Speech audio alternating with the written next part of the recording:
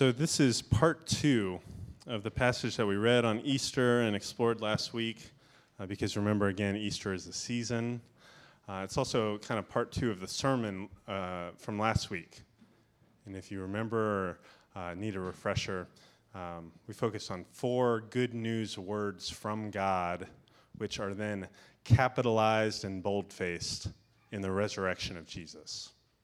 And a refresher, these words from God are, I love you, I am with you, be not afraid, and walk with me. Each of these are persistent declarations throughout Scripture of God's desire to see creation flourish and be redeemed and participate with God in the renewal of all things. So hold these words kind of in the front of your mind, if you can, kind of soft focus on them and look through them, or just put them in your pocket for later, right? So here's the end of Matthew's gospel, starting in verse 16. If you're in your Bible or Pew Bible, go to the very last page of Matthew, which is the first book of the New Testament. Now the 11 disciples went to Galilee, to the mountain where Jesus told them to go. When they saw him, they worshipped him, but some doubted. Jesus came near and spoke to them. I've received all authority in heaven and on earth. Therefore, go and make disciples of all nations, baptizing them in the name of the Father and of the Son and of the Holy Spirit, teaching them to obey everything that I've commanded you. Look, I myself will be with you every day until the end of the present age. Amen. Yeah. So those are the final words of Matthew's good news.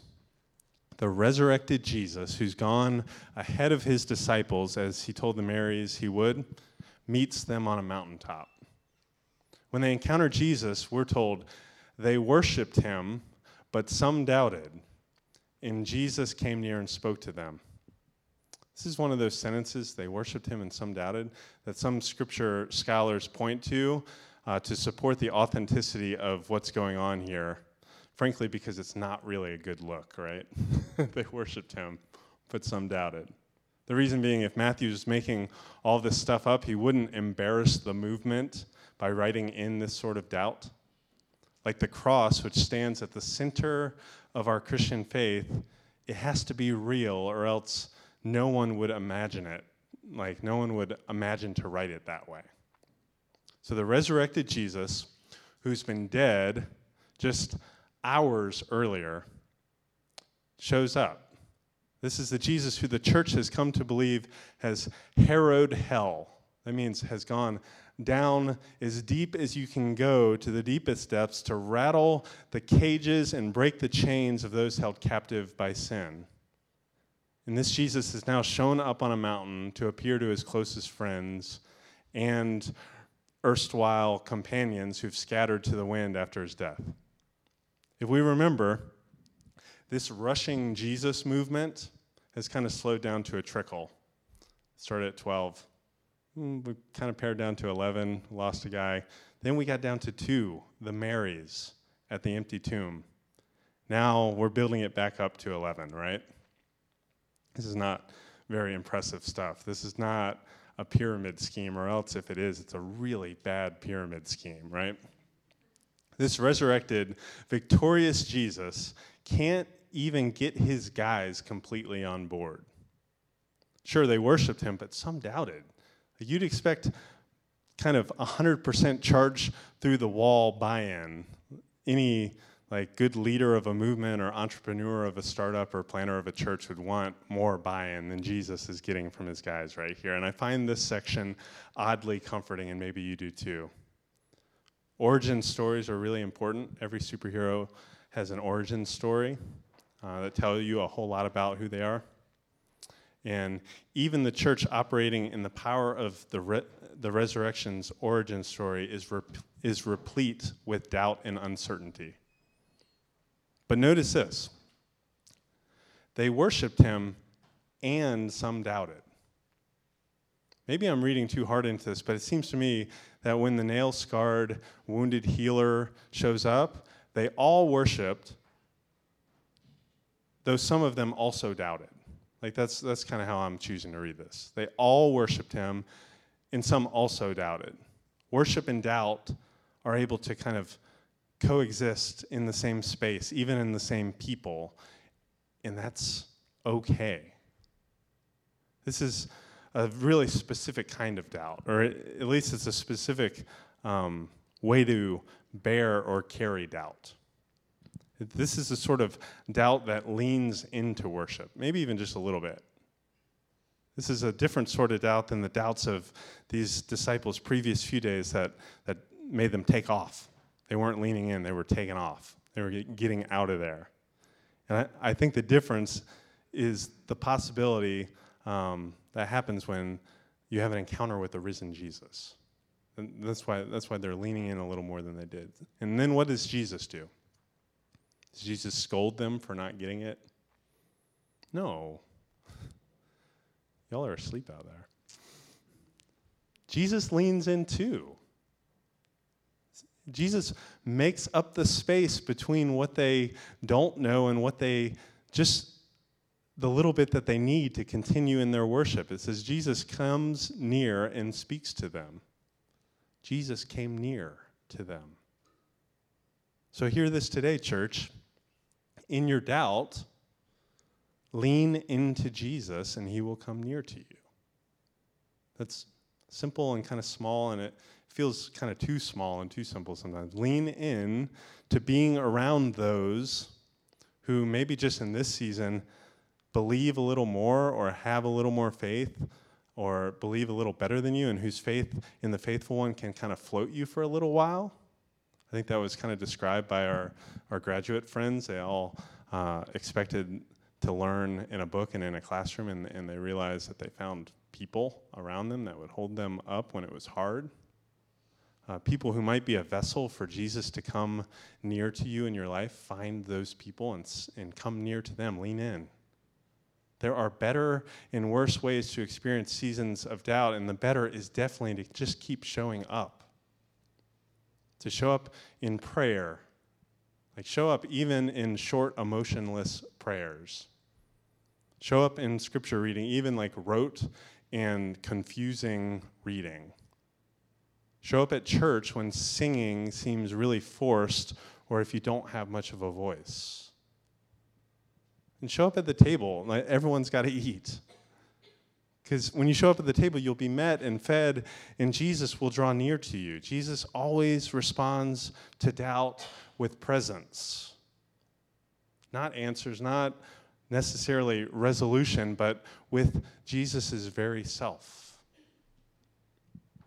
When Jesus draws near, instead of disqualifications, he doesn't say to them, let's separate the sheep and the goats here. Let's separate those who doubt and those who purely worship. No, he responds by giving them instructions for participating in this new thing. He responds with a call, with something to do, with a commission. Even in their bifurcated worship doubting state. Many of us know this Great Commission by heart. I have received all authority on heaven and on earth. Therefore, go and make disciples of all nations, baptizing them in the name of the Father, Son, and Holy Spirit, teaching them to obey everything I've commanded you. Look, I myself will be with you every day and to the end of this present age. That is the commission. That is what he speaks to worshiping, doubting disciples. And these are conflicted final words for Matthew's gospel. On the one hand, if you're here, like in this building, especially if you are not of Jewish ancestry, and even really if you are likely a byproduct of this Great Commission. Go to the ends of the earth, to all the people, panta ta ethne, all the nations. You are one of the nations, right? You are one of those people, we are some of those people who are on the outside, who've had the door swung wide open by the gracious invitation of the Spirit-resurrected Jesus. And on the other hand, so that's amazing, right? The Great Commission is pretty great. Not a clever name, right? But on the other hand, we've seen this go pretty wrong. You can fill this out. Maybe your younger selves have even been a part of like the door-to-door salesmanship of this sort of kind of evangelism, right? But let's take a step back for a second and remember and rehab a couple of these words. Outside of the strange things that we've made them, let's find out what's actually so great about the commission. First word that we cringe at is the word authority. When Jesus says it, we go, Jesus, come on, man. It seems that you can justify about anything by claiming authority. For this reason, the commission has been kind of a tool often of like bad things like colonialism and Western white supremacy and other kind of spiritualizing impulses that do deep harm and damage to real bodies while focusing on higher things. Leaving behind the other great commission, love the Lord your God with all your heart, soul, and mind, and love your neighbor as yourselves. But here's the thing. When I hear all authority on heaven and on earth is given to me, my mind flits over to something else, flits over to this master story of the Christ hymn in Philippians 2. And I even have a slide just from a couple weeks ago, so I know you couldn't have forgotten it by now. Jesus, being in the very nature God, did not consider equality with God as something to be used to his own advantage. Rather, he made himself nothing by taking the very nature of a servant. He was being made in human likeness, and being found in appearance as a man, he humbled himself by becoming obedient to death, even death on a cross. Therefore, and this starts to uptick, therefore, God exalted him to the highest place and gave him the name that is above every name, that at the name of Jesus every knee should bow in heaven and on earth and under the earth, and every tongue acknowledge that Jesus Christ is Lord, to the glory of God the Father. You see, Jesus' authority, the authority that's been given to him, is predicated on this non-presumption, this self-emptying, this identification with the lowest, and the actual sacrificial death on a criminal's cross. So next time you want to be in authority, or next time you hand over authority to someone else, consider that this is the pattern and these are the prerequisites for authority. Only then, only after Jesus has hit rock bottom with and for us, does God raise him up, lift him, exalt him, give a nameless slave the name above all names. And this authority is over the bowing knees and confessing tongues all over heaven and all over earth, and we're told even under the earth, that Jesus is in charge, that Jesus is Lord. Do what he says because he knows what he's talking about. He's been there, he's trustworthy, he's faithful. Give him your faith, give him your everything. Because of this sort of authority, the commission sends us out to proclaim this Lord, not from above or over, but from below or from beside, with and like Jesus. The tongues confessing and knees bowing on earth and in heaven and under the earth. This means the Great Commission is as or more concerned with the way of the gospel than even the message of the good news. Because in the resurrected Jesus, we see that the medium is also the message, right? That God would become a human, not just any human, but a poor Jew with his back against the wall, one who suffered injustice and accusation and betrayal and the ultimate death of an outsider, but is vindicated and bears authority, means that we need to learn a new way of doing everything, a way that's not ours. We need to graft into God's thoughts in ways which are above and beyond and perhaps even below or beneath our ways. That's the sort of authority given. That's the sort of authority that is gifted to us as friends, as daughters and sons, as parents, as neighbors. Authority born of death and sacrifice and a rugged commitment to the flourishing and benefit of the other. That's what authority is. The other word that needs a little help is this word disciple. oftentimes we misunderstand this instruction, go and make disciples of all nations. It's come to mean, at least it does in my mind, you guys probably got this, but it means like broadcast the message about Jesus so that others can take it or leave it, and once we've gotten it off our chest, we're no longer held responsible, right? That's kind of evangelism 101. We get the good news to as many people as possible, hoping that the conversion rate works and the message will kind of stick with a certain number of people, right? Does all this match anything we've ever seen in the life of Jesus? What if making disciples is a terribly long-term, inefficient, and ultimately risky and probably failing process of building into someone else and never letting them go even when they leave you or don't really get it? I mean, in Jesus' life, do we have any evidence that Jesus made more than maybe a dozen, maybe 24 good disciples during his 3-year ministry? There are crowds, but crowds come and crowds go. He's got these disciples and they leave him. Some defect from him. By the standards of what we've been told or what we, for whatever reason, have come to expect about discipleship and disciple making, Jesus himself fails as a practitioner of this version of evangelical Christianity. And if you think you know better than Jesus, he's not your Lord, definitionally, right? So perhaps it's because being and making disciples is much more messy and dynamic and costly than we mostly assume. Maybe we need to check our definition of what it means to be a disciple. And I really like Dallas Willard's. Dallas Willard says, discipleship is the process of becoming who Jesus would be if he were you. It's a process. It might take a while. It might take your whole life. It's going to require quite a bit of discernment and honesty with yourself and from others. You need someone else to help you become more like Jesus. This isn't just between you and God. This is why discipleship and baptism are linked. Go and make disciples and baptize them in the name of the Father, Son, and Holy Spirit. Simply because baptism, like we saw and spoke about on Easter, is the entry. It's the entry and the participation in the triune life of God through joining in on Jesus' life, death, and resurrection.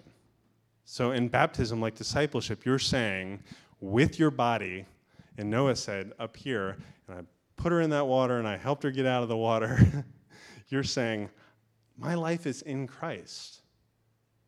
As Paul says really simply and profoundly, to live is Christ. Which also then means that even dying is a win when to live is Christ. This makes teaching them to obey everything I've commanded you much more of kind of a downstream venture than trying to swim upstream. If you're becoming the sort of person Jesus would be if he were you, then you're going to obey. You're going to listen. You're going to learn.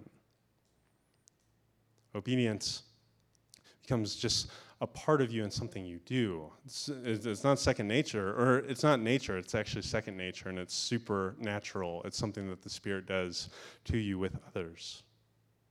This is what it means to become a person who is in this present and living Christ. Not something that you just look backwards and try to be like Jesus, but that Christ is actually living in you. Disciples, women and men who spend their time in life in the presence of Jesus. So graduates, this means that you've entered into or are getting ready to enter into a new season in your discipleship with Jesus. You've been in the who would Jesus be if he was me as a student kind of mode, and now you'll shift to something a little different, maybe even something a little unknown. Many other folks here are trying to figure out what this looks like, being and making disciples in a new season, in a new place, or in a new age, or in a new way. This discipleship call shifts and kind of customizes depending on who you are and where God has put you. That's the beautiful thing about it. It's custom. It fits you. You don't have to be Jesus like someone else. But what if there's a major challenge in this? Like, what if some of the major discipleship challenges are things that we normally take for granted and we don't consider as discipleship challenges? Like, what if the new job you just signed on to becomes not just a contract for the 40 to 50 hours of work in a week that is going to make sure you also get paid and benefits, but what if when you sign that, when you join in on that, you're making a covenant as a disciple-making disciple of Jesus to be present to those you'll encounter, to spend time with them and even disagree with them at your work, and that you're going to embody and share the hope, healing, and hospitality we have in Christ to them, even just for a few others, like not everybody, not scattershot, like laser focused in deeply personal and committed ways. What if that is what you're signing on for when you get a new job? Or what if when you sign that mortgage or lease, if you're not just signing a private contract and paying first and last month's rent to a bank or landlord, but what if you're making a covenant as a disciple-making disciple of Jesus to be present in the neighborhood and to your neighbors in justice-oriented and shalom-bringing ways? What if that's what that's about? Or what if when your kid gets into that preschool or daycare or school, and you're not just cashing in on the wait list lottery ticket, but you're actually making a covenant as a disciple-making disciple of Jesus to be present to the Spirit's work in and through the lives of these little ones who are witnessing the kingdom and inviting kinship across normal social boundaries towards a beloved community in their classrooms and with their classmates and their families and the teachers? What if you're doing that as a disciple? So it takes some of this imagination. I listened back a couple years ago. Matt Hoffman preached on this passage. He didn't know that I listened back. I do my homework. And I love how he stated this sort of missionary intensity which should exist no matter where you've been placed or called. He said, and I quote, "The difference between the one who goes to rural China and the one who goes to suburban Durham is geography, and that's it." Dig deeply into this location, whatever your location is. We have common location, and that's pretty cool because some of our circles intersect and overlap and we can work together, but we also have very specific places and callings and people in our spheres. And this is not a limitation, though it often feels like it. This is an invitation. It's an invitation to the place that God has called you, in which Jesus deeply loves and has already begun to renew before you even got there, even in spite of you. If you don't notice it, it's probably already happening. You need to participate in it. So friends, before you get stressed out by all this, this like totalizing, all-encompassing vision for what it means to be a disciple, which it is, don't think for a second that any of this is possible on your own effort. Don't get me wrong, y'all are awesome. But we don't have enough. We don't have enough willpower or focus or resources or attention or goodness in us to sustain all of this on our own. And thank God that Jesus has promised his very presence with us until the end of the present age to achieve this. I was listening, and this happened so sneakily to us. I was listening to this amazing interview the other day with Mavis Staples. Did y'all know Mavis Staples? Y'all better know Mavis Staples. And she was talking about her mom as Pop Staples was like the center of the Staples family band, but Mama Staples was really in charge, was what was going on, right? And she tells a story about, and all these famous people would come to Mama Staples, either to get fed or to get wisdom or to get prayed for. And she tells a story about Nina Simone calling Mama Staples from a hotel room, and she can't come out. She's so depressed. She says, "There's a darkness in here. I can't get out of here." And Mama Staples says, "You're right. There is a spirit in there, but it's God. God is in there. You've mistaken it. You've mistaken this presence for something else, and God is with you. And she goes on to tell on the story that the next day they looked out, they were at the ocean on this for this show, and the next day they looked out of the window and they kind of squinted their eyes and said, "Is that Nina Simone in a bikini swimming in the waves?" You know, like, and again, it's this total reversal, this idea and this recognition that God has always been with us and that Jesus pledges to be with us until the end of the age. It's changed everything for you. That Jesus, our teacher and our friend, won't leave us to muddle around on our own, won't leave us to our own devices, won't leave us spiraling in our own doubt, that Jesus' presence continues to be a three-dimensional reassurance and assurance of those 4 words from God, that God loves us and is with us, so we needn't be afraid as we walk into this world with Jesus. Will you all pray with me? Father, I thank you for this word and for this work. And mostly I thank you for your presence. I thank you that you've pledged to be with us even when we don't recognize it or when we're not with you. Open our eyes to that. Open our hearts. Give us imaginations to be disciples and to make disciples. Give us courage and grace to speak into our friends' lives, to tap each other on the shoulders and show each other about the holy ground that we're standing on. And give us courage and grace to hear. We thank you for all these things. We thank you for this community to work all this stuff out and to practice and to fail and to forgive. We thank you. We pray all this in Jesus' name. Amen.